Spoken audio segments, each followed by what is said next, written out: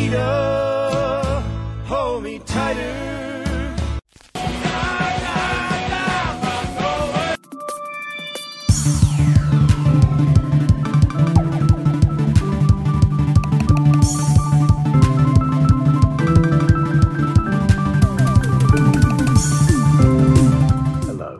Hello and welcome to another hot slice of the listening party. My friend Michael and I, my name is Adam, we remain gentlemen of no consequence, and well, the premise of this is every week one of us will choose a record. I possibly won't like it. We'll then talk about it for approximately an hour, and then, you know, we're all a little bit closer to death, but we've had a nice time along the way.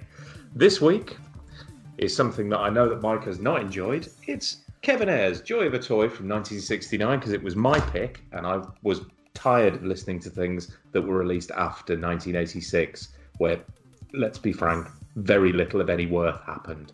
Mike, your thoughts? We pick albums you don't like? Well, me lad, me fellow. Hi, I'm Mike, everyone. Me. Did you really not care for it at all?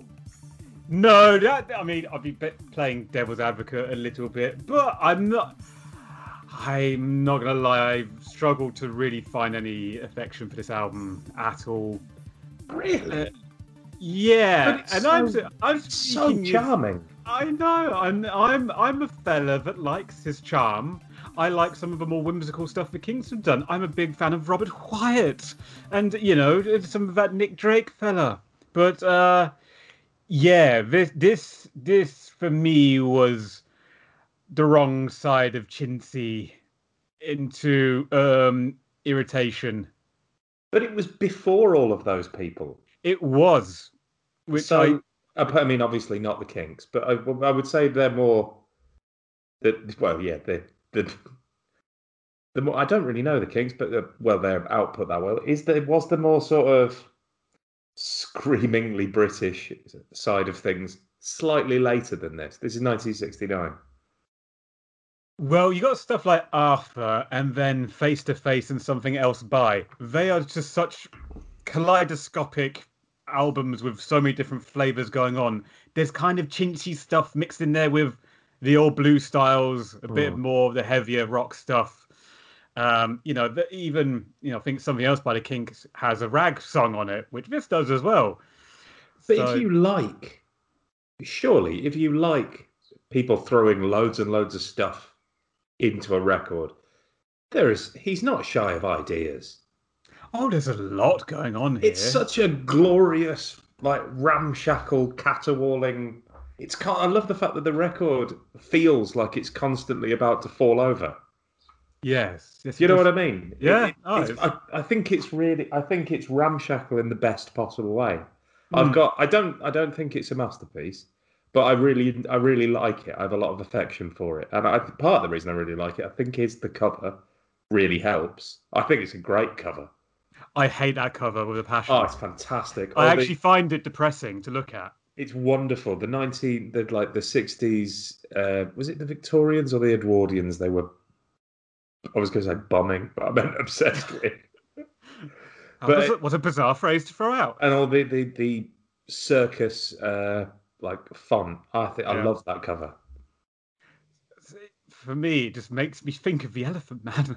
I know that's my cross to bear, but then you've got the weird little frog in the corner. Is he enchanted? Is it enchanted? Is it an incantation upon the frog? Was he a man? Has he found himself in this predicament? And then you have this tin drum-looking child looking really pleased with himself, and then that just horrible, vomit-inducing yellow, much like our logo. You mean the wonderful, stark, crisp yellow? It's as crisp as that Mellotron, Adam. It just does nothing for me. That album cover. I would very much read the book by its cover on this one, and I'd have stayed well clear if you hadn't brought it to the party. You're talking out of your A. It's absolutely lovely. My esophagus. That's not good design. It is an O. That's good design, I think. I think we're gonna have to. Not agree to disagree. Just simply disagree. we're going to have to agree that you should fuck yourself. See, that's the statesman in me. Did you find... I mean, I know that because you messaged me, I know that you didn't necessarily dig the record, but did you find that there must have been moments where you thought, yeah, that's quite cool? Oh yeah, there's a bit where there's a tambourine. Fuck off. Stop being facetious. Okay. We're going to have to curtail telling one another to fuck off, or this is going to be an unlistenable podcast. Go a long one. Track 3, fuck yourself. You're wrong, go fuck yourself. Oh, God. I feel on edge now. I've never been to such a fraught party. And I wouldn't have thought that this quaint slice of psychedelia was... But no, there's moments that actually no. I'm being over the top. I think this album is fine. What I was surprised about, given my predilection to the charming and the whimsical, even I was surprised listening to this. Even today, listening to it, giving it the once more around the sun before we give it, talk about it. I was still like, why isn't this album clicking for me? It feels like it should. It should. And it isn't, and it hasn't, and it shall not. I mean, you're entitled to your opinion. Your opinion can fuck itself. Unbelievable. I thought this was, at least bits of this were going to be bolted on. Not least because I've played like the Lady Rachel to you before, and you've gone, "Oh my God, this is incredible! What is this?" Was I drunk? Yeah, you were. Yeah, you were. Fun into guys, yeah. You were living in Southgate. Oh, that long ago. Yeah. It wasn't the same session you played me some Marillion. I just went, yeah, whatever. Anyway, my song. Anyway, me. That's what we're talking about. These songs I've chosen, which is basically what this podcast is. Yeah. Because I'm telling you, my friend, you this album, you can get the fuck out of it. Okay, I mean, right. I'm just gonna lay it out there. This ain't staying at the party. Yes, it is. Right, you can go to Gray's bin bag, his bean bag, where there's lasers and everything. But this is just a more eccentric Cat Stevens. It is. The only difference is you grew up with Cat Stevens and you didn't grow up with this. No, Cat Stevens does not have the same level of out and out. Oh, you remember in Zardoz? Yeah, I do. Yeah. I've got to be honest with you though. I'll give you the benefit of the doubt, but not seeing a fat lot of comparisons between this and Zardoz. You know how at the start of the film Zardoz, you got that floating head with his drawn moustache. It says, "Hello, everyone. My name is Arthur Friend, magician." And for me, this album is literally that opening to Zardoz. Look, there are aspects of the psychedelic movement which are definitely that. But this isn't one of them. Yeah, that are a bit Zardoz-y. This isn't one of them, though. Song for Insane Times, though, for example, is like just a quality song about the period. I'll bet you that's one of the songs on it I like. So because you like it, it's fine. Yeah, the rest of it can get fucked as well. You can, my boy. Right, should we do some context? I think you're gonna have to bleep this episode. Fuck am I? This is such a gentle record. How can anybody hate it? I don't hate it. I didn't ask for this, Adam. Have you seen Miss Clarietta driving on her Lamboretta? It's great. Zardoz. There is a song then. The penis is evil, Adam. It is, yeah. The gun is good. Right. If you thought that this was painful levels of whimsy, can I ask you to listen to the Kevin Ayers song Clarence in Wonderland? No, I'm not. No. Because I really like it. You will not like it. Drinking lots of sky wine. Sky wine, Mike. That's not a thing. He made it up. Fuck him. Fuck him. Is it not wine made on the Isle of Skye? No. They no. not Sky have grapes. Not have the grapes for that. No, from the Divine Vineyard. What I certainly have the grapes for is to tell you, Kevin Ayers, get the fuck out of here. Get the fuck out of this party. Take your little wine box. Hey, hanging out with Kevin Ayers, I think, would be, unlike some of the people we've discussed on this podcast, hanging out with Kevin Ayers would be a joy. Because he was a very chilled out man. I would rather chill out with Kevin Ayers and say a G.G. Allen. Or God, you couldn't chill out with him. No. God. And I've got to be honest with you, no disrespect to his faith or anything, but hanging out with Cat Stevens at this point in his life would, I imagine, be a bit of a chore. If we could just talk about something else, Cat. So, look, I'm delighted that you found such solace, but I'm really not in the market for it. Yeah, a bit of context then.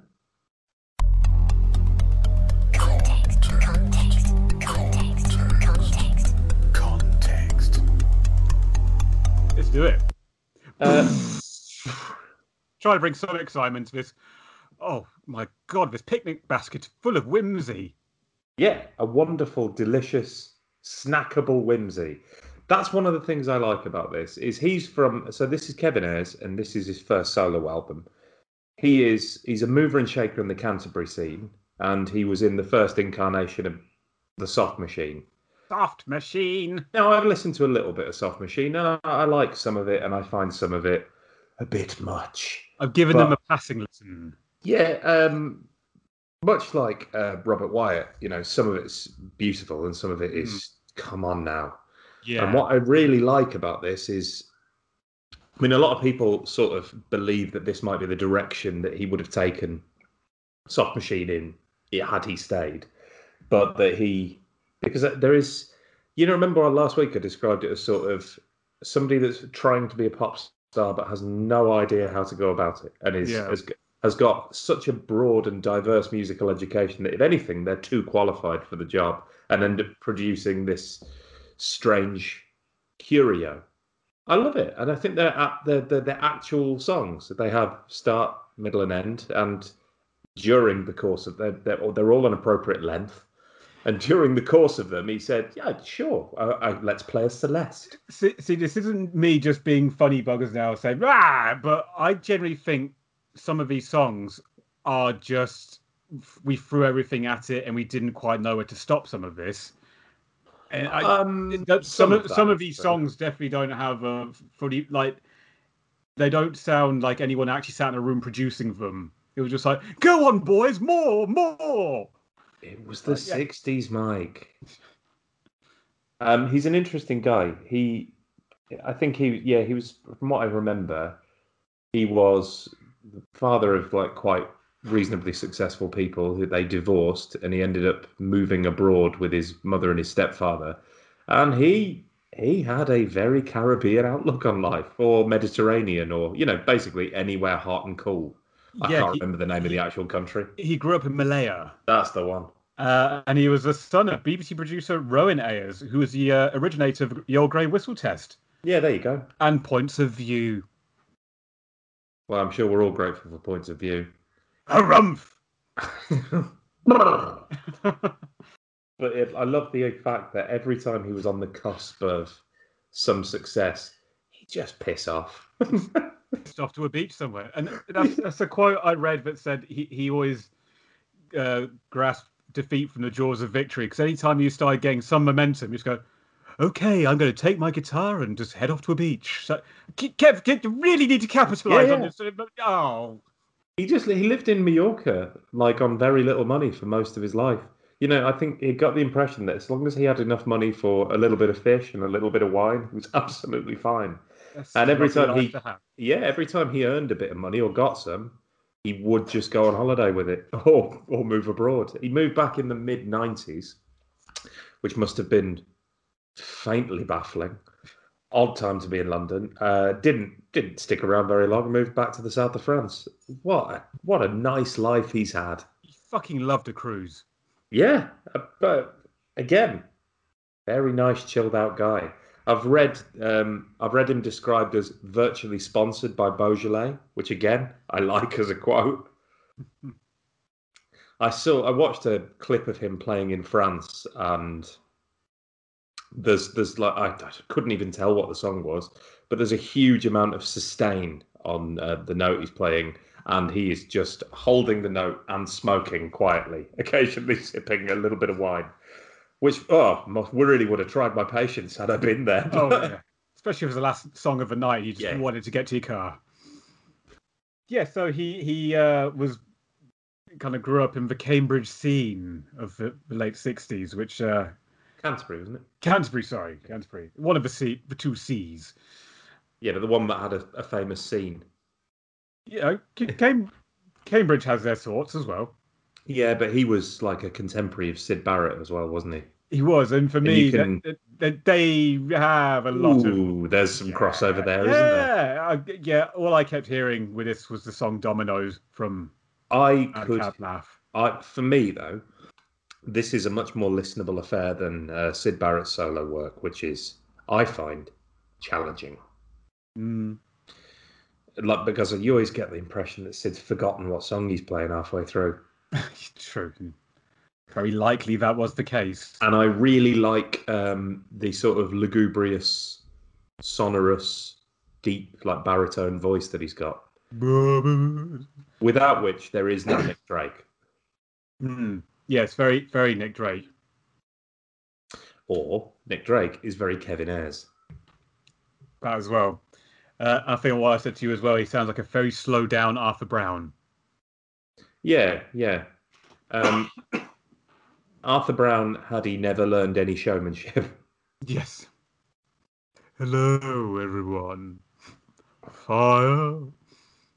Robert Wyatt said like something like, Kevin Ayers should have been huge, but we ruined him in Soft Machine and kept forcing him to play all this weird jazz stuff, and as a result of that, he just never made it like he should have done. Because he's also beautiful. He's a stunning man, and he looks very, very cool for the period. That picture on the back cover, he's definitely got a Scott Walker 66 look about him. Yeah, it's just very cool look. Classic image. So, yeah, he grew up in Canterbury, and he was kind of teenage contemporaries with Robert Wyatt and Mike Rutledge. Robert Wyatt and Mike Rutledge, who both play on this. Yep, yeah, and they would go on to form Soft Machine after being in a band earlier in their. What were they called? The Wildflowers. That was it, the Wildflowers, before they became Soft Machine. Yeah, and like you say, they both feature on it, and the album also has Hugh Hopper, who ended up replacing Ayers in Soft Machine on this album as well. So, all a bunch of great mates. Well, I mean, I'm probably wrong because he was a human being and therefore had a full life. But nobody ever seems to speak ill of him. He seems to remain friends with everybody that he's played with. I think the only even vaguely negative anecdote I heard was Mike Oldfield, who played with him in The Whole World, who lived with him for a spell. Oh, what does he have to say about this then? Oh, he said there was a deal that Kevin would cook and we would clean up, but we never cleaned up, and Kevin got quite shirty, but there was always lovely wine. Great. I'll live with Kevin Ayers. Is that the worst we could find about him? That's the worst I've been able to dig up. I'm not paying that PI anything. Quite shirty with Mike Oldfield. There's a famous story that after they toured with Soft Machine in the US, Kevin Ayers just said, "No, I'm done with this. I've had enough of this music malarkey." And then Jimi Hendrix gave him a Gibson guitar and said, "You must continue writing, but only if with this guitar," or something like that. With Natasha Khan's father was there. Yeah. Yes. Voicing Jimi Hendrix. Excuse me, Mr. Ayers. They're all the crowd. So, and then there's differing reports where he either, as it says on Wikipedia, he repaired to a small London flat where he composed the music, or he bugged off to a beach in Ibiza and wrote the songs. Either one is plausible. Yeah, I mean, devastatingly plausible. That's what you've done there is you've really summed up his MO. Where's Kevin? Well, either He's repaired to a small flat with a lot of booze, or he's got just sitting on a rock with wine, strumming his guitar. Delightful. and playing with a kazoo. To be honest with you, very little of the instrumentation on this annoys me, apart from the harmonica on track 10, which really gets on my nerves. Interesting. Yeah, I did find the co-producer on the album, Peter Jenner, is interesting because he was a co-founder of Black Hill Enterprises, who also produced for Pink Floyd, T-Rex, Ian Dury, Roy Harper, and such. And so a cast of luminaries. Oh yeah, I thought you were going to say lunatics, but that too. But yeah, I found it quite funny that he was one of Pink Floyd's first managers, and he decided, as Sid was leaving the band, to hitch his cart to the Sid train. Oh!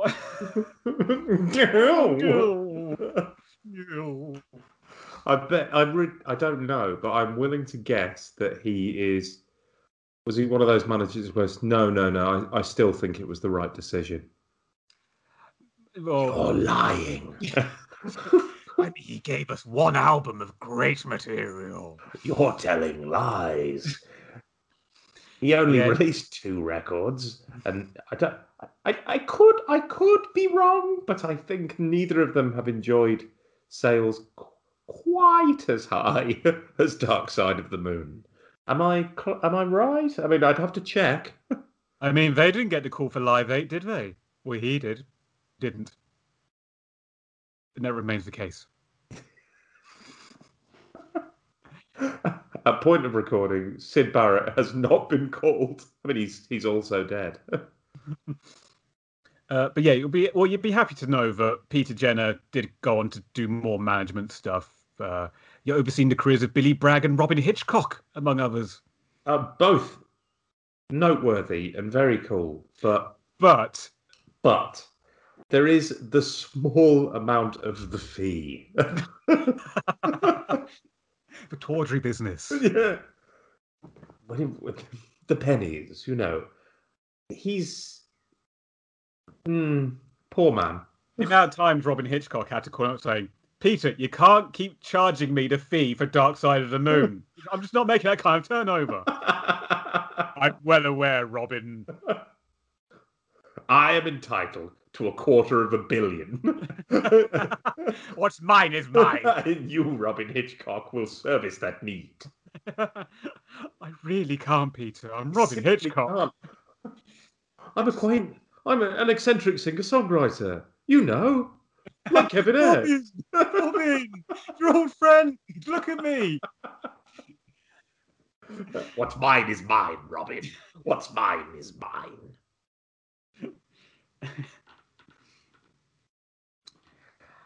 So yeah, that's a little potted history of the comings and goings of Kevin Ayers in 1969, which is, I don't think we mentioned, is when this album was released. And his business personnel.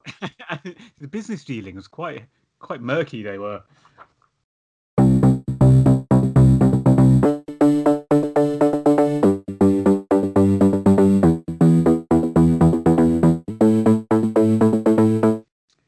Right, so should we start with reason 1 I don't like this album? Oh, what? I hate it when albums and songs do that ear-piercing noise tone at the start of things. I don't mind it. It instantly gets my back up. It was 1969, Michael. It's a noise. It's an irritating noise that serves no musical purpose. Da da da da da da da da da. It's great. You've got the crisp, clear note, followed by just a circus pouring out of your speakers in this gloriously eccentric, ramshackle, sing-along. There's the tigers. Merry-go-round ways. Great. Here come the kangaroos. I've no idea what you're talking about. Oh, just more, circus ephemera. Yeah. No, those are lines in it. You can hear him very faintly in the mix shouting, "Here come the kangaroos." And Genuinely never heard that. there's the time. I only noticed it this morning when I was listening back to it. I was like, did he just say, "Here come the kangaroos"? It'd be like later when I realised halfway through a song he just throws in the word banana. But I'm choosing to believe that at that moment you were actually just walking completely oblivious to the parade of circus animals behind you. As a ringmaster desperately tried to get your attention. Here's the kangaroos! Quiet, man. I'm listening to Kevin Ayers. He can fuck off. So can Adam. I must tell him when I see him. You there, in the top hat. Fuck off. Yes, it's just got that real madhouse carnival vibe, doesn't it? Yeah. It's like a summer's fair is in full swing. Yeah, it is. But it's in full swing. I also have a soft spot at times for when songs just sort of come in. You know, like they were already playing. Yes. Yeah. Yeah. Quite jaunty, isn't it? It's desperately jaunty. Which I believe was a tagline they used for the film Saw. It's desperately jaunty. It's desperately, wretchedly jaunty. Why Joy of a Toy continued as its full name? No idea. I think possibly because it's it's a mood rather than a song, isn't it? Could it be part 2 of a previously done song which they just didn't bother to feature on the album? I mean, possibly. It feels though. I feel like it's a bit arch that it's called Continued. A little bit, yes. I just realised I asked a question and I did not give a toss what the answer was. It's a bit like when you say to someone, how are you doing today? Oh, well, I don't care. Actually, yeah, I asked you how you were feeling today, and you said sassy. and so it's turned out, yeah. Is that the prophecy has been fulfilled? Desperately sassy. That would be my drag name. I think Joy of a Toy is lovely. It puts a spring in my step. It's a fillip. Ba da da da da da da da da. Oh, wretchedly quaint thing. It's just oh no. It's so playful and fun. I just find it all quite insidious in a weird way. There's a weird insidious.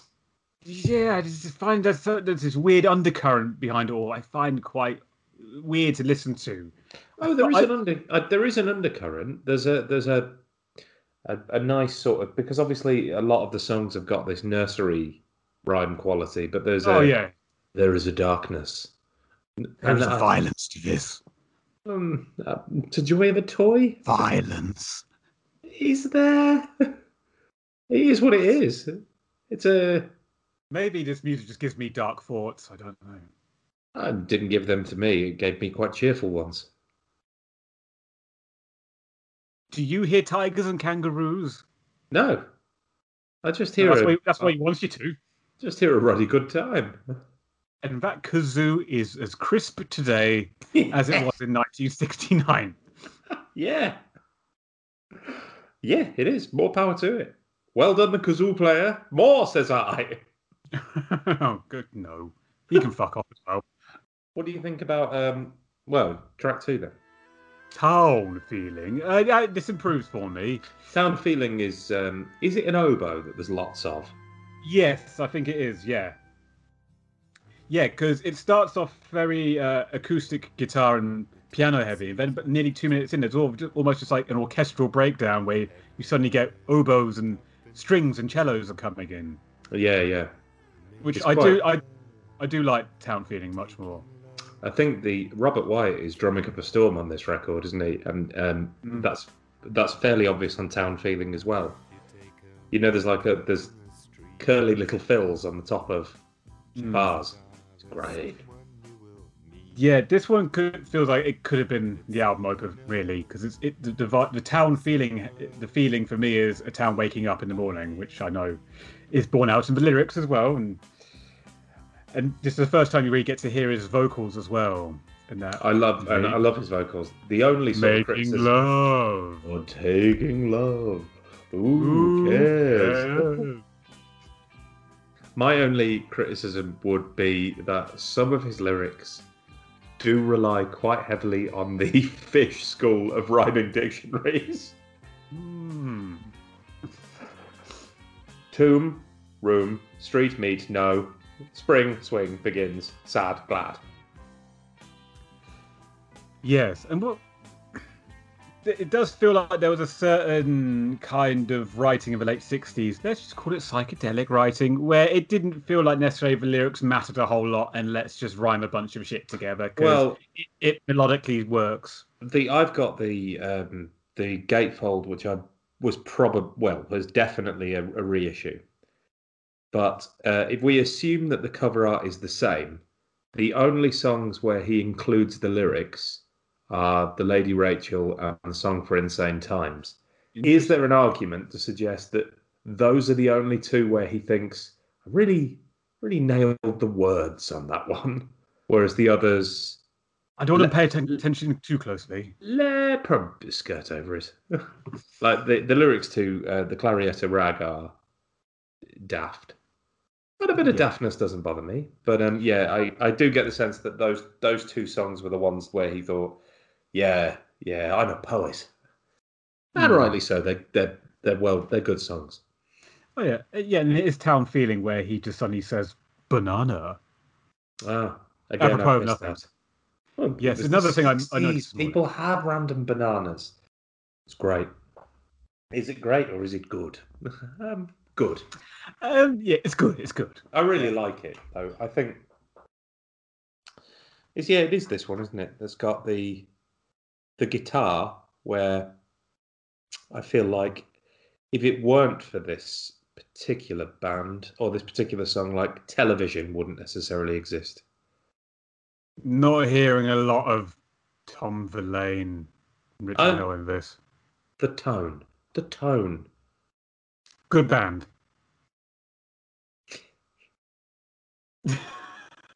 Well, I'm going to assume then that track 3, the Clarietta Rag, really got on your wick.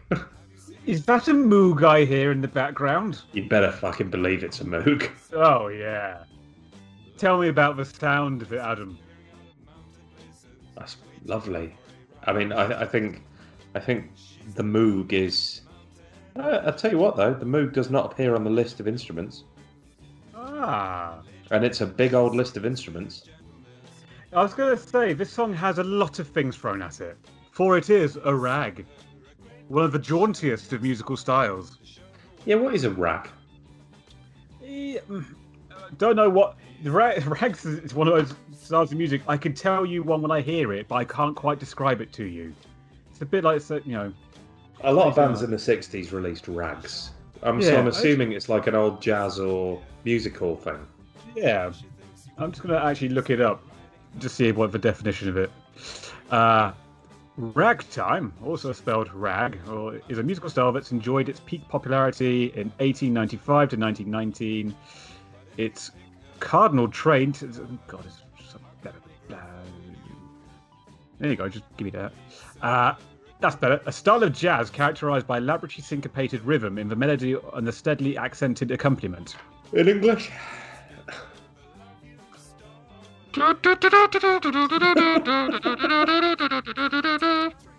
Oh, yeah. Oh, okay. Yeah. So, a lot of kazoo. Yeah. Harry Rag. There's a weedy guitar solo in here that goes on for a while. The guitar solo is very strange. Very strange sounding thing. It sounds so thin. Yeah, it's almost like Morse code. But spiky, yeah. Yeah, it's a very bizarre tone. Yeah. Yeah, needly is just... Yeah. Have you seen Miss Clarietta riding her Lambretta? Riding on her Lambretta. I like the way he says the T's in Lambretta as well. Lambretta. Yes, Round round in her I Lambretta. love his enunciation. Oh, well, on this I do. Yeah, I can see why this would be the sort of tweeness that you would find grating. It Like does. when he says, "Please send her a great big shining star. I'll show you where you are." There's just so much going on. It's just, Oh, there is. There really is. and lots of it doesn't, for me, doesn't sort of mesh together. It's all just like, oh, what's this noise now? Oh, what the hell are you doing over here? What are you doing? People behind my back. That was the beauty of the 60s. Oh, it's so noisy and I just busy. find it so charming that he must have recorded this and think, I'm going to be huge. I would just kill for a sustained drone at this point. Oh, just embrace it. Have a bit of sunshine in your Hit life. one note and hold it for 20 Does minutes. everything have to be from a futuristic hellscape of a post-apocalyptic void where I look everything's just neon and drizzle? I look forward to us talking about Simply Red Stars. Yeah, well, fair enough. Yeah, yeah. That's my get out of jail free card I for mean, any time we're having this discussion. that's like listening to fresh bedding, isn't it? Lovely. That's such a great Ooh, description of that. ooh, Egyptian cotton, Oh, nice and cold and fresh. but also not chilly. Just Oh lovely. yeah, so that nice And then chill with the fresh bedding. immediately, like, oh yeah. Yeah, just drown in it. The bedding so clean that you sort of wish that you didn't need to fart because you feel you might sully it. I never would want to do that to Mick Hucknall. Even though he looks like his face has been farted on so much, it has melted. He does. He does. And it looks like that is the root cause of that. He shared so many close studio spaces with people with just chronic gastroenteritis. Yeah, all right. I think Clarietta Rag is a slice of foolhardy loveliness, but foolhardy is what it is. Oh, for God's sake. Look, I really like this. I- I don't. I just think it's a nice record to spend a bit of time with. But I wouldn't want to listen to it all the time. Especially with me in the room. Yeah, I mean you are spoiling it somewhat. Kevin and I were all geared up for a lovely evening, backslapping and Beaujolais, which is absolutely what I'm putting on my wedding invites. Please join me and my wife for an evening of backslapping and Beaujolais. Girl on a Swing, which I really like. I do like the little piano opening because it makes It's lovely, isn't it? It's sort of Yeah. I tell you the word, spectral. It's a really eerie sort of dreamlike thing. Yeah, it instantly made me think of Joni Mitchell River. That kind of yeah, but it's very After he said "girl on a swing," no, I mean one of the 80 times he says it, but I don't know what the instrument is that goes.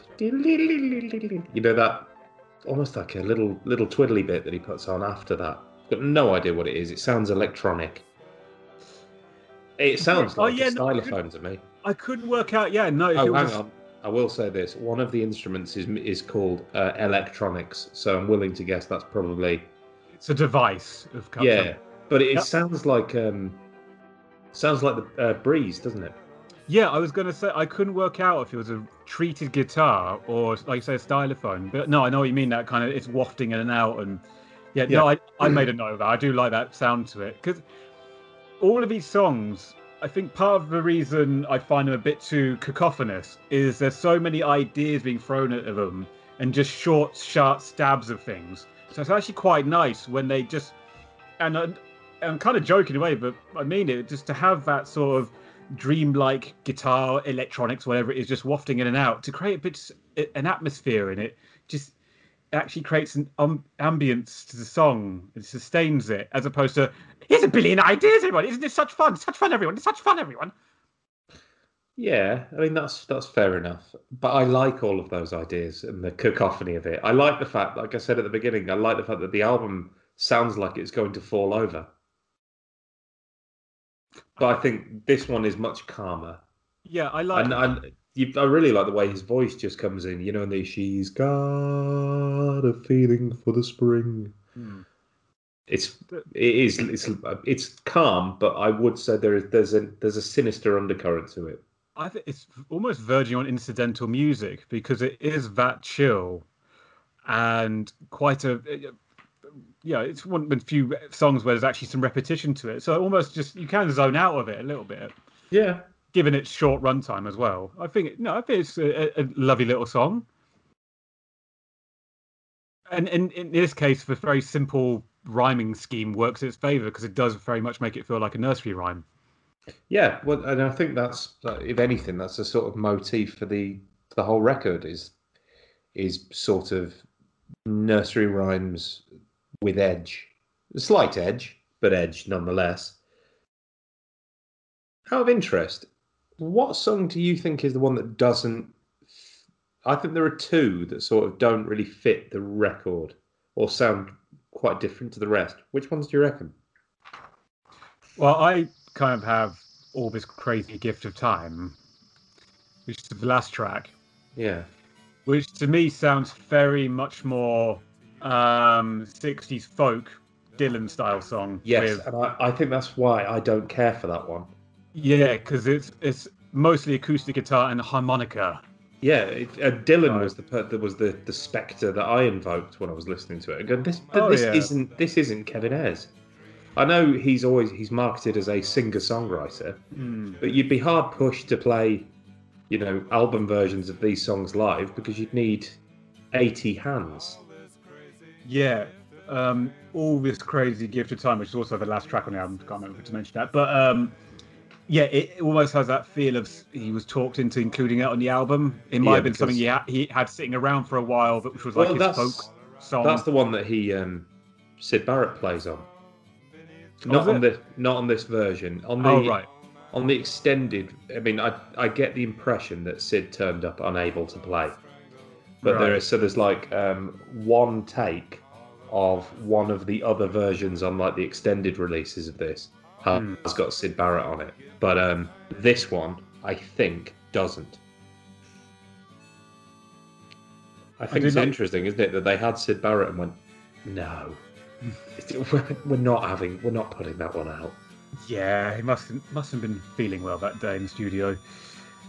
But I like the line of it. Happy birthday to you all. I hope you really have a ball. And when you're walking up the road, I hope you finally explode.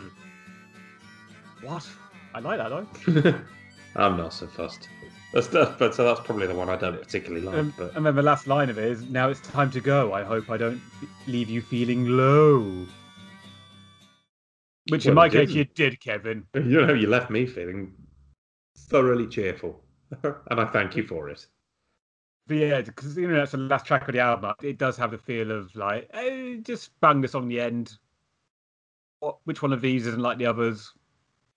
Yeah, well, I think the 3, 4, and 5 of side 2 sound like they were very much recorded at different sessions.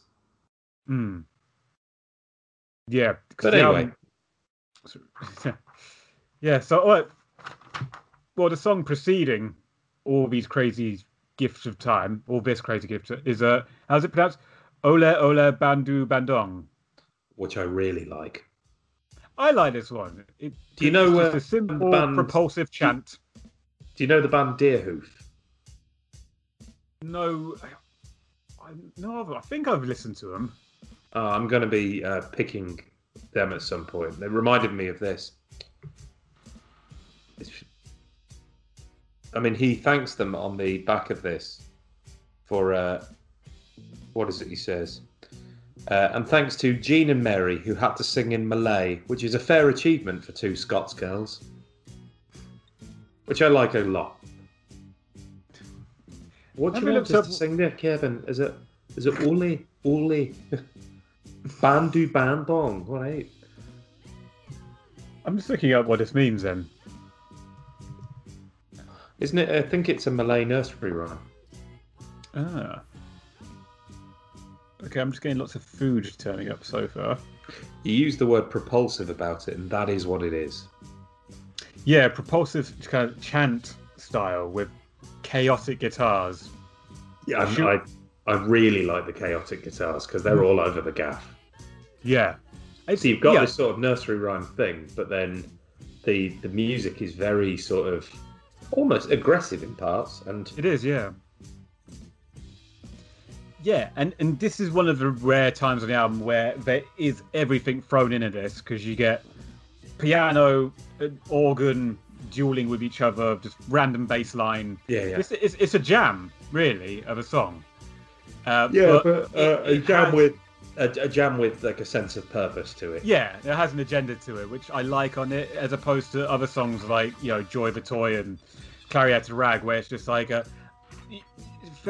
this feels like there's some kind of structure you're trying to throw in here. It's not working for me. Whereas this one, it's like, oh, I see.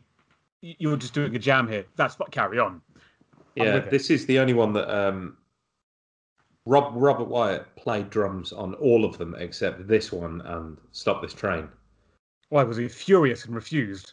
I don't know, but it's some guy called Rob Tate who did it for a couple of the tricky figures on it. Wonder why old Robbie wouldn't take it on. Yeah, I mean, maybe he couldn't nail it. Seems unlikely. He's a terribly good drummer.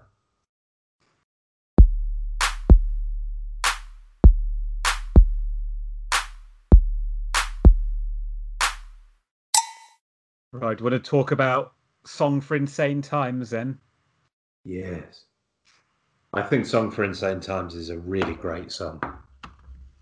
Is a good song. It's probably, at this point in the album, when it's track 5, it's the first song which I've instantly kind of gone, oh, I actually quite like this one. The first time listening to it, I like this one.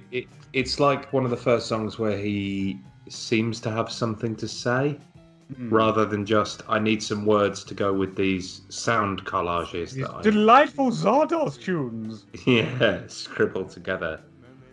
I read this as he is criticising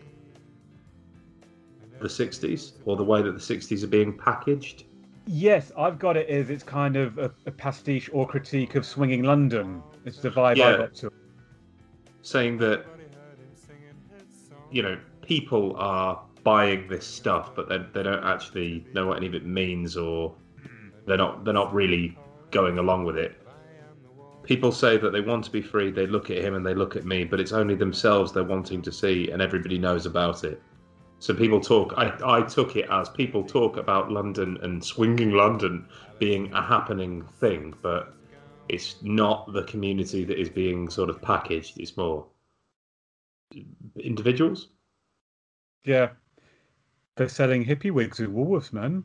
And genuinely, that's the line of dialogue that I kept thinking of as I was listening to this. The greatest decade in the history of Earth is at an end. I really am such a big fan of, and everyone sung the chorus of I Am the Walrus. Yeah, no, I like that song. Brilliant. And musically as well, just the opening, it really just instantly, and I've mentioned this fella before, but Bob James, but also David Axelrod, those kind of jazzy instrumentals had that vibe. And even his voice on this faintly reminds me of Boz Scaggs a bit. There is a messed up jazz vibe to this, isn't there? Yeah, I've got low-key pop jazz groove to it on this one, which is probably why I like it, because it sounds like it's trying to at least be something melodic in a way. Well, no, the songs have melody to them, but just it's not purposely trying to be twee or chintzy. And there's a little keyboard solo, which is like clavichord or whatever. Yeah. Yeah. That which is, I think, pure Axelrod. Yes, absolutely. And I like the way, that clavichord, whatever it is, that and just a piano seem to be battling each other. Like you get a piano line, and then you get the clavichord. They do almost just seem to be having a bit of like a Daffy Duck in Roger Rabbit back and forth. I mean, the line "Forget about emancipation, it's just imagination" is a belter. But I really like the closing 2 lines. I don't know any more than you do. In fact, I don't know anything at all. Which is wonderful, particularly given that you're coming from the end of a decade and probably about to launch into one where, if anything, was even more the case, where people were looking to essentially entertain us, to have some sort of bigger picture and some sort of wisdom and so on, but they absolutely didn't. It's just a product.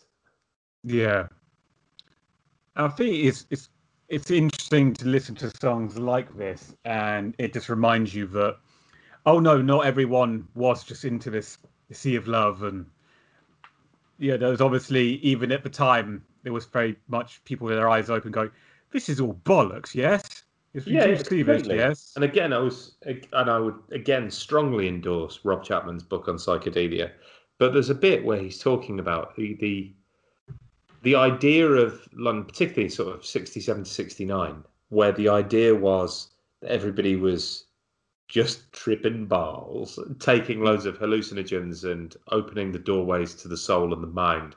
He said, but they weren't. If you lived in Barnstaple, where were you getting acid from? You weren't. You were probably drinking a Watney's Party 7 and making it up.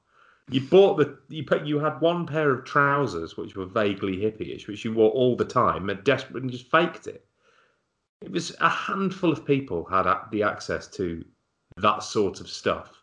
It certainly wasn't rife. If you were outside of London, what possible chance did you have of getting in on this? You would have just been the person that was being shouted at while you waited at bus stops.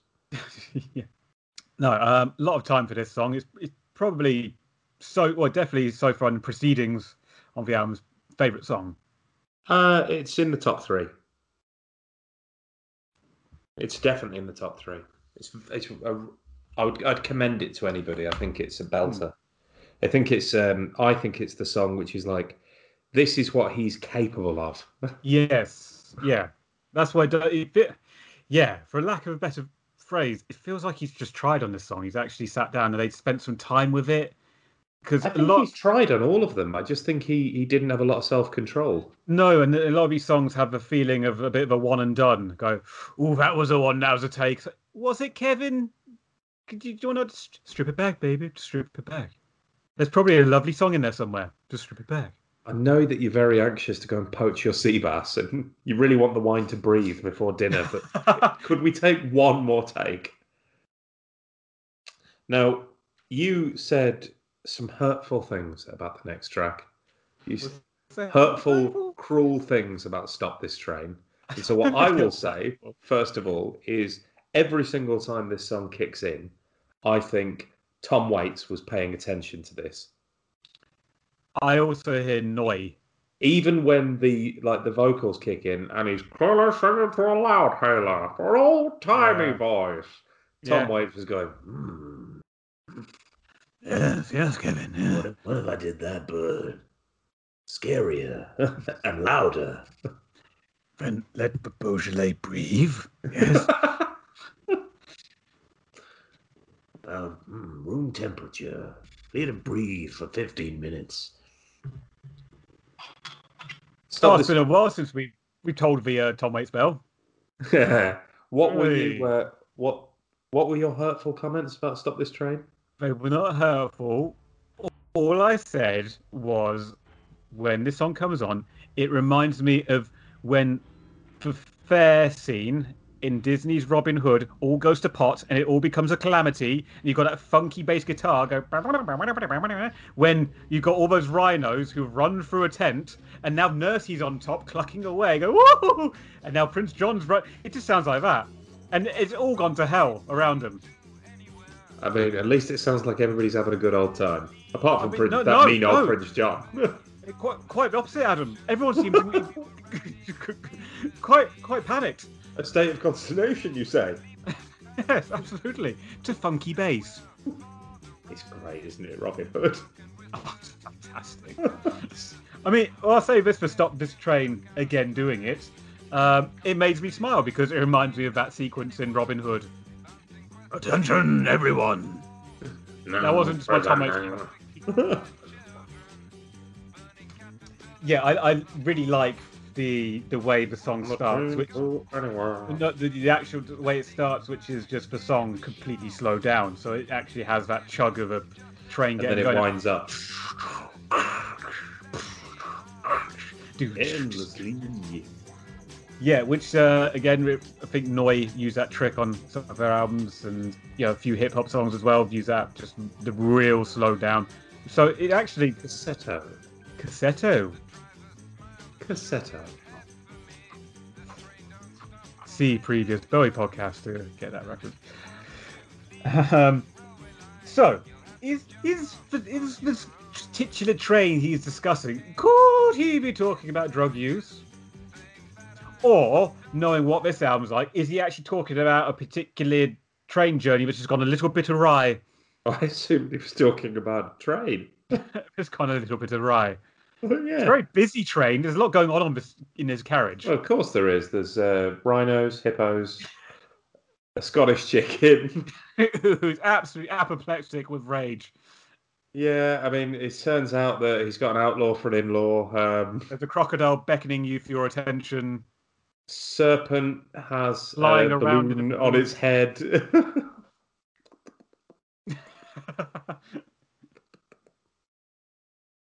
There's a fox dressed as a heron for some reason. We haven't quite worked out his caper yet. Yep. He just wants a kiss. Just a kiss.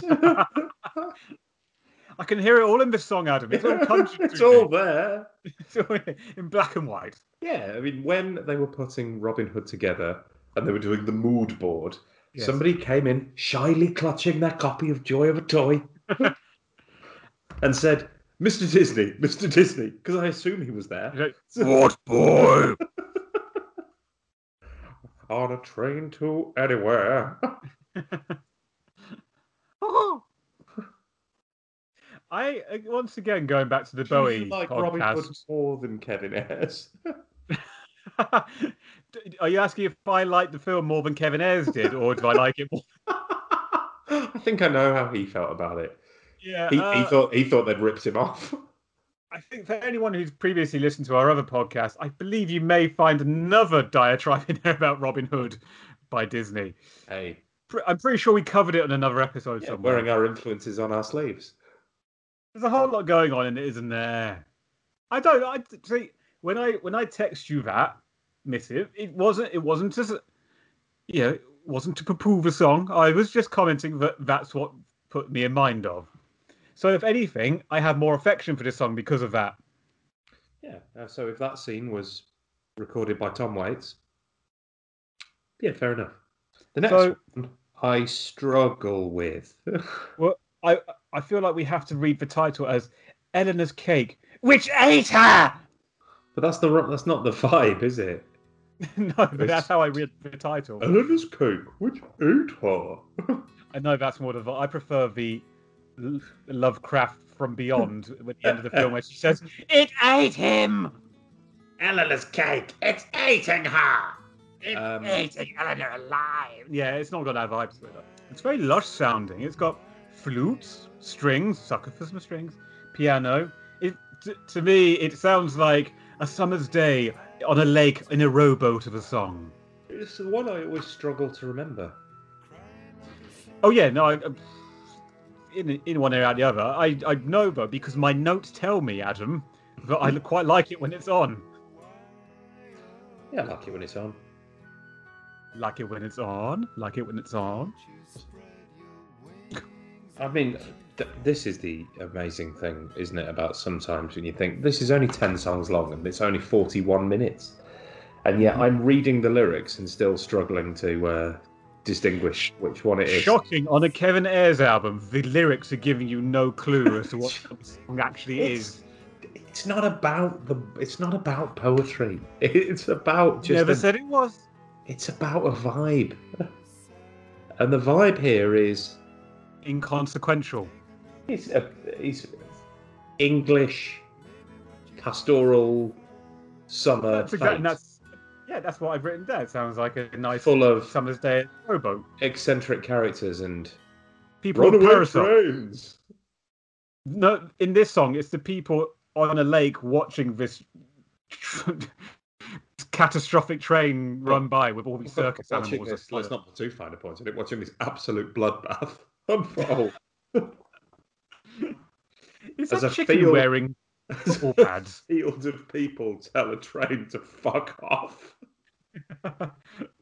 Why is that chicken waiting on a fox? Surely the fox would. Why are both of those foxes so attractive? I mean, I, for one, thought Marion was particularly comely when I was a child. And she's got a snout. So, any idea what Eleanor's cake is? She's eating it. No, it ate her. Oh, ate her, sorry. It ate everybody. No, I haven't got a clue. Have you? No, not foggiest. My, oh my, oh my. Do you really have to cry? Crying like a summer rain, lady, let me ease your pain. Why, oh, why, oh, why? Don't you spread your wings and fly? Flying like an autumn wind, lady, did you lose a friend? Don't be saddened down, take another look around. Maybe what you've lost, you've found. Could be anything. None the wiser. Could simply be some words. Sounds logical. Now presenting. Yeah, I think when I remember how it goes, my notes tell me I quite like it. But, I've never once turned it off. But it's just, it's fairly inconsequential. Unlike... Then we come to... Now, tell me that you don't find like that the opening... Ding, ding, ding, ding, a little bit electrifying. The theme tune to Crossroads. Yeah, the weird sort of like vibrating noise, and then that electric guitar. Well, I've put the riff for this sounds quite disconcerting. Yes, great. Yeah, and then the very, very slow. She climbs up the stairs by the light of a candle. Yeah, it's basically Lady Havisham or something like that. Oh, well, his daughter is called Rachel. I wasn't sure if it was just an actual reference to like Gothic romantic novels or something. Well, I mean, I really have no idea how old his daughter is or when she was born, but I know that his little girl is called, or his daughter was called, I say little girl, grown-ass adult woman is called. Hello, this is my grown-ass adult woman daughter, Rachel. She climbs up the stairs. Yeah, enough, Dad. Are you going to finish that bottle of Beaujolais? Of course. I always finish the Beaujolais. I believe his daughter's called Rachel. So I suspect the song is,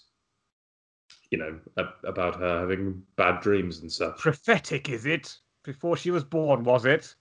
Well, it might be. I mean, I don't know when she was born, as I say, and I've got no intention of looking it up. But it could easily Slapdash. If she's either born and it's about her, or she was born, he had a daughter later on and went, I've got a cracking song with a girl's name in it. Let's call her Rachel before I piss off to the Balearics. Kevin, I know you want to get dinner on the stove and crack open the wine, but can we think a little bit more about my daughter's name? Kevin, I know that you've got a lovely bit of hake, but do you think this will affect her for the rest of her life? Are you telling me my hake won't? God bless. I think the Lady Rachel is a spellbinding record. It's such a song. It's very lovely. Again. Ding, ding, ding. Strong ding, riff. Ding. I like the kind of fractured stabs of harmonica you get throughout it as well. I really, really love the chorus. When she's safe from its clutches, she's safe from its touch, when nothing can harm her, at least not very much. Which is a lovely little refrain, like nothing can harm her that much. Yeah, because I wasn't sure whether it was just as clear cut as someone having nightmares and come, my child, you are safe from the nightmares, or it was a bit more of a talking about a fractured mind falling apart. I think it's probably A. But I mean, it could be B. Yeah. Kevin, those aren't the clinking of glasses I hear, are they? No. Mum's the word.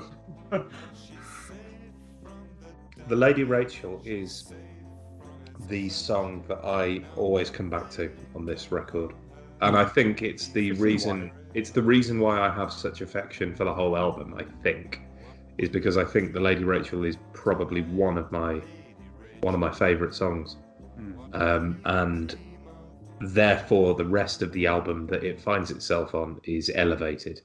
Right. I do think it's a sort of charming, ramshackle, eccentric experiment that's got 3 really great songs on it and some pleasant noise.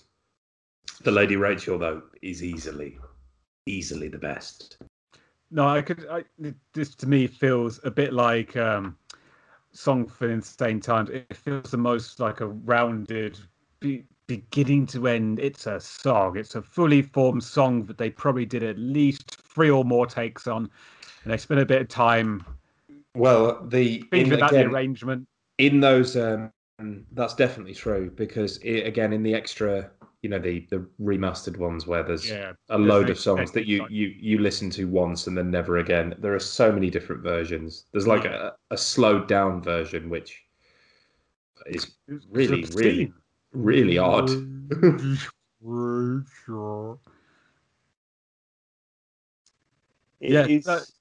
It's a strong song on a middling album. I'm pleased that you've elevated it all the way up to middling. It's so much more affectionate than your initial review of "Fuck Off." You and this sound fuck off. Maybe I've mellowed after my beer and a half. It does happen. Just live and let live, man. If you like Joy of a Toy, fine, whatever. I'll let you stay. You don't have to fuck off. I do like it a lot. It's one I derive enormous pleasure from owning it as well. Bought that new, did you? I had it bought for me new. Huh. Far out. It is far out. It's a very groovy collection of songs. Man. Groovy, isn't it? Yeah, it is. I mean, the word groovy was clearly, you feel like it was definitely being bandied around in the studio. Remember when we did I'm telling you now, yes, it definitely was. Thanks to David Bedford for creative assistance on instrumental voicings and their arrangement, and also for his groovy piano playing. Guilty as charged. It's terribly groovy. Yeah, you know how we said when we listened to McCartney 2 that it was an album we couldn't really see necessarily returning to, but enjoyed being in its company for the time we listened to it. I won't be returning to this album, and I haven't enjoyed the time I spent with it. I find that I can't even imagine not finding it lovely company.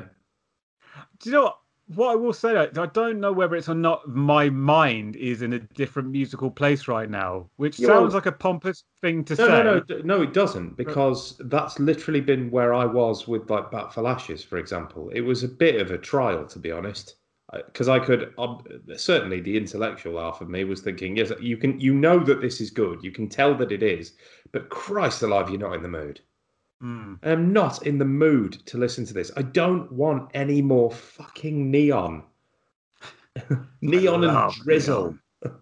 Love it. What I want is Paisley. Lovely Paisley. Everyone wearing flares. So I'm not sure if I'll keep this nugget in, but before we started recording, I just mentioned I've been listening to Alan Vega's new thing they've unearthed, and I've been quite enjoying it, which, as you can expect for an Alan Vega thing, it's lots of disparaging electronic noises and that checks out. Beats and bass, and again the lyrics mean nothing. They're just phrases he's throwing out there into the night and just like rah! But I've been digging that, and whereas you listen to Mutator compared to Joy of a Toy, and it's like, I'm gonna go with the scary dude in the corner over here, whereas I'm gonna go with the cheerfully tipsy man in a velvet jacket. I wish him no ill, but I think my guy would probably beat the shit out of him and steal his beer. Sorry, his wine. Yeah, he probably would. But I think what everybody would do would be look at Alan Vega appalled and say, "Leave Kevin alone.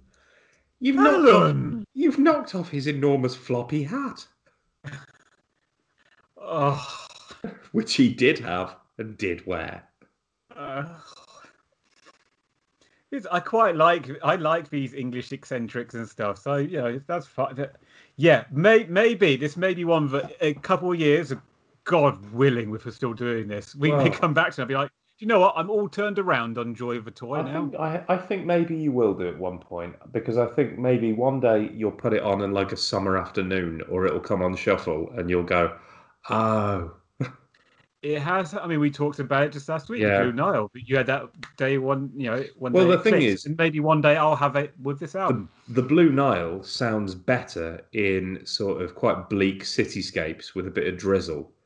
This, my friend, will sound better when you can see rolling pasture with a little bit of sunshine. I literally live in that. Yeah, I know you do, but it's been frigging cold. You need to feel sunshine in your bones. And particularly if all you're listening to, and certainly the music that you are making, is neon drizzle, then you're not going to dig this yet. Is that my musical efforts you're speaking of, Adam? Yes, I'm My referring to my Mayhem quaint Works. efforts. Yeah. Currently working on some new material which very few people listen to. Each song's getting better and Even fewer than this. even fewer than this.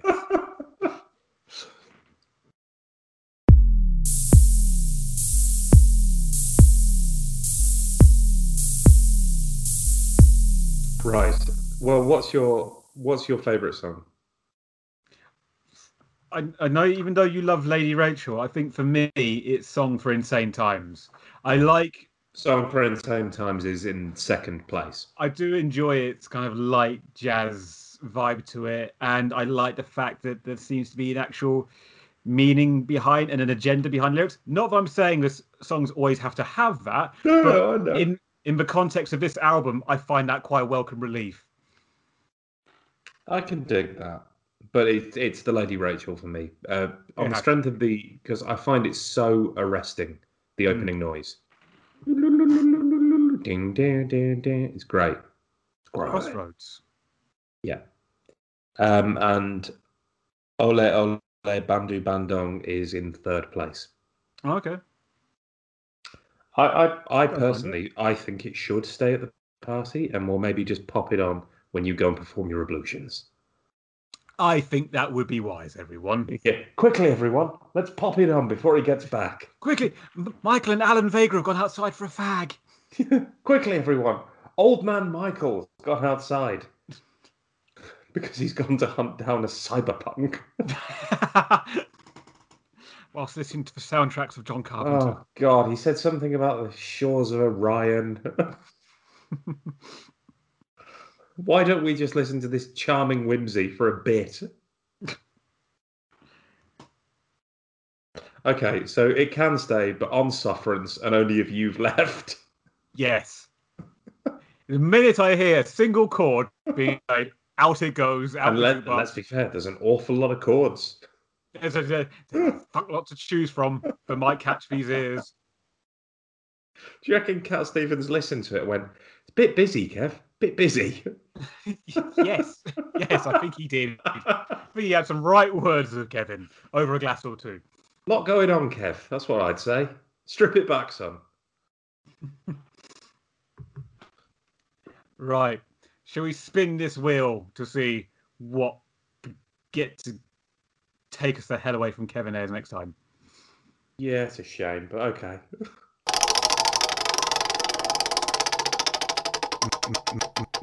Mike. Oh, that's good news for me. Right, Adam. It's I have noticed recently at the party we've maybe talked about some smaller albums that have a bit more niche, and it's been widely noticed recently. Your staunch Kevin Ayers agenda has just really sickened the guests here, and we're growing tired of it, Adam. I mean, I'm looking So, around and I'm seeing an awful lot of people just with a slightly hazy smile on their faces. I oh, mean, and some people have approached me privately and said, it was nice to listen to something warm, wasn't it? Yes, yes, it was. Yes. we're all very much aggrieved, Adam. So I have no choice but to bring out the big guns this time, Uh-huh. which is why we're going blockbuster next time. The When sweet. I will no, but Oh, you're going to bring them at some point, aren't you? yeah. I'm going to bring the Yeah, best of the sweet. Not even not even an like a album. studio album. The best of. That's all you need. All killer, no filler. And it Feels is. like- They feels like were a singles band though. Please go on. I feel like your sweet diatribe has dampened the announcement now of our upcoming. Sorry. Now presenting. Ah, yeah, they just brought it back. Where I will be bringing "Purple Rain" by Prince and the Revolution. Ah. Yeah, Hmm. let's put some muscle behind this hustle. Or Prince is it the other way around? Hustle behind this muscle. Prince and the Revolution, is it? Yeah, Yeah, yeah. It's definitely not just Prince. Mainly Prince. and the Revolution were there too. Sure, yeah. And I bet they were an integral part of proceedings. Um, do you know what? I don't think I've ever properly well, no, I know I haven't properly listened to that because I have seen the film, Oh which I yeah, thought was fucking preposterous. it's So balderdash and fantastic. And in fact, I'm excited to have picked this because it now gives me an excuse to go rewatch it. yeah, a very, very skinny man dancing his way out of fights, going, ooh. There is a wonderful bit where he does do a little turn when he comes to confront his dad and says, "Where you motherfucker?" It does a little bit. Yeah. And all of those lines that Dave Chappelle just essentially just lifted wholesale. I thought he'd made some of them up. No, actual dialogue. You Perhaps you must should bathe purify yourself. yourselves in the lakes of Minnetonka, the waters of Minnetonka. Yes, it is one of the biggest albums of all time, and with good reason. So often you look at, well, not often, but sometimes you see what are the best-selling albums of all time. You look at that list, you go, really? And you Some of go, these? really? Eh, Why are so many of these the Backstreet Boys and Mariah Carey? they really are. And Shania Twain, strangely enough. Strangely enough, Proof, if proof we need be, that you really, in order to have one of the biggest albums of all time, you really do just need to crack America. And the oh yeah. rest of the world can absolutely go hang. Sorry, Robbie Williams, but I don't think he's bothered. we totally should do some of those albums at some point. Just pick some of the top 10 best albums and just go, Ah, yeah, probably do him as a job lot. yeah. Well, but yeah, so I thought it'd be time for us to bring one of the big guns to the party. I really should get round to it. So yeah, good choice. And it is one of those albums. It is a classic for a reason. So it's it is just a great listen, and I'm excited to have reason to go listen to it again. Not that you should And do, but you're excited. I mean, you're excited about that. I am excited about the exciting business opportunity that you've been sent. Is spam for the listener. Well, I mean, for you, Jack. Mike was messaged by.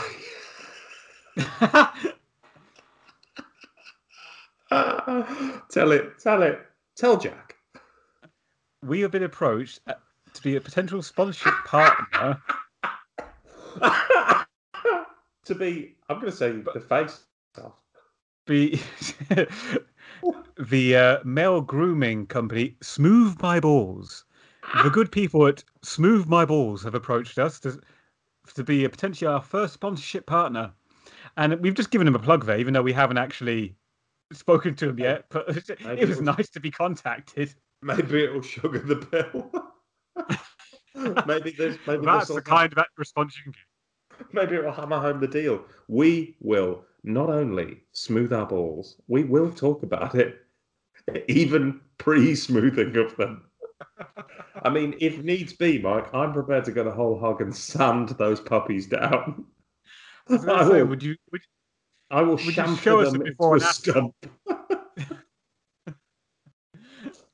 So long as my face isn't in it, I'm all right with it.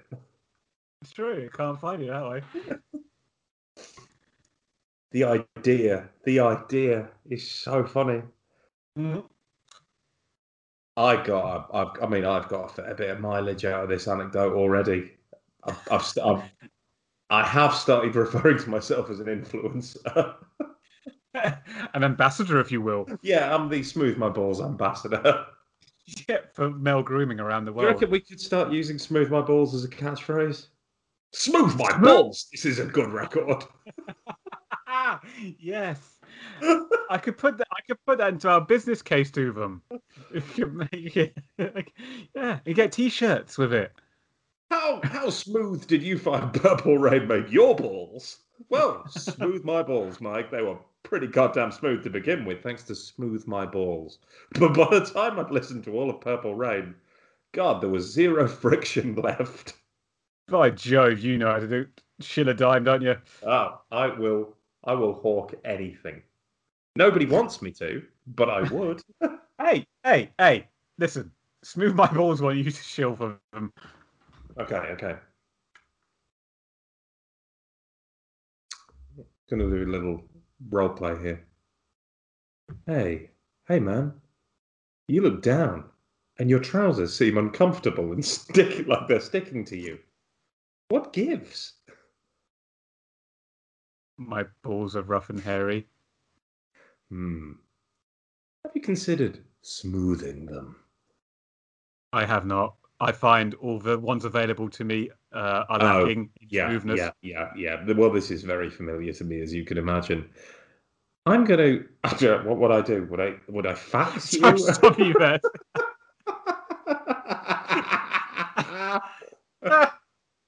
Sorry, as I can imagine. Yes, because I look at you and go, hang on, this looks like a man. You could tell me how to smooth balls.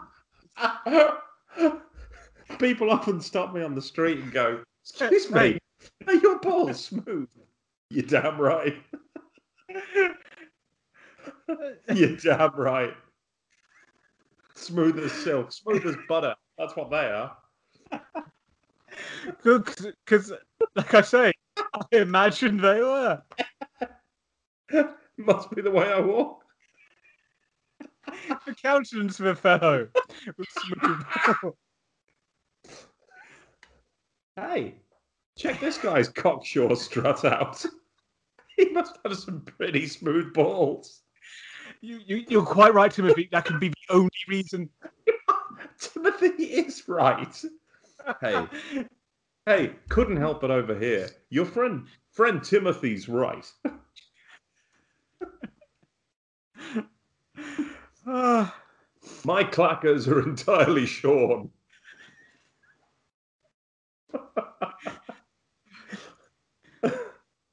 So, Excuse me, friend. Do you have fuzzy plums?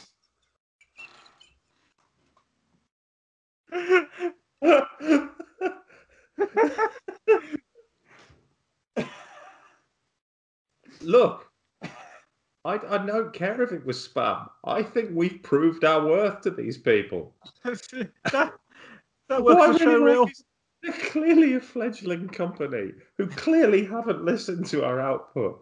And the idea that, I mean, do they even have enough stock to send us one each? Or are they going to send us one razor and say, Do I have to use it then send it on to you?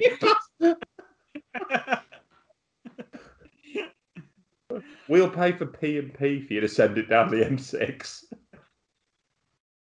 So, Jack, as I imagine you're the only one still with us, if you're troubled by stubbly nuts, then stick around.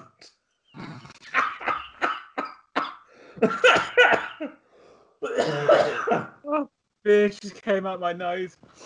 And that reminds me, while we've got you, do like and subscribe. Please like and subscribe for more shit hot content like this.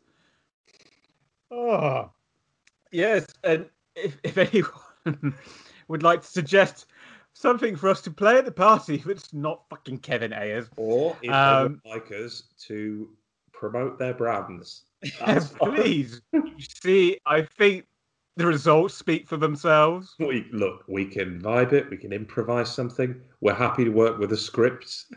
Yeah, we can We can read.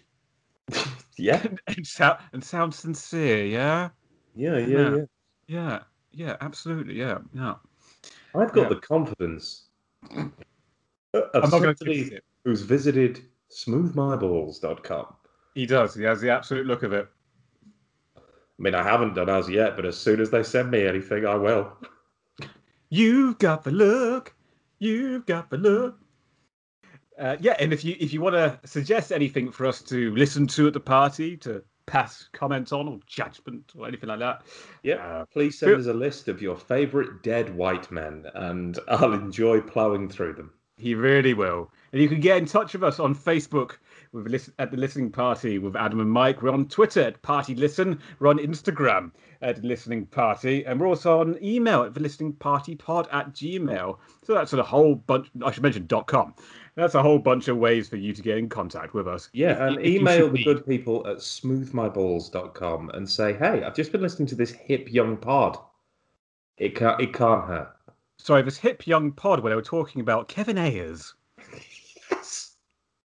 But I'll wager that anybody familiar with Kevin Ayers is urgently in need of the services of Smooth My Balls. That's a good point to finish on. And a good image as well. Yes.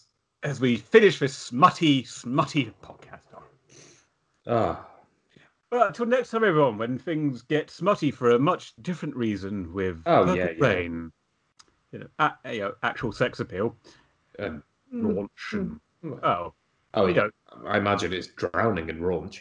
Oh, raunch, yes. You've got to say one of the lyrics is masturbating with a magazine.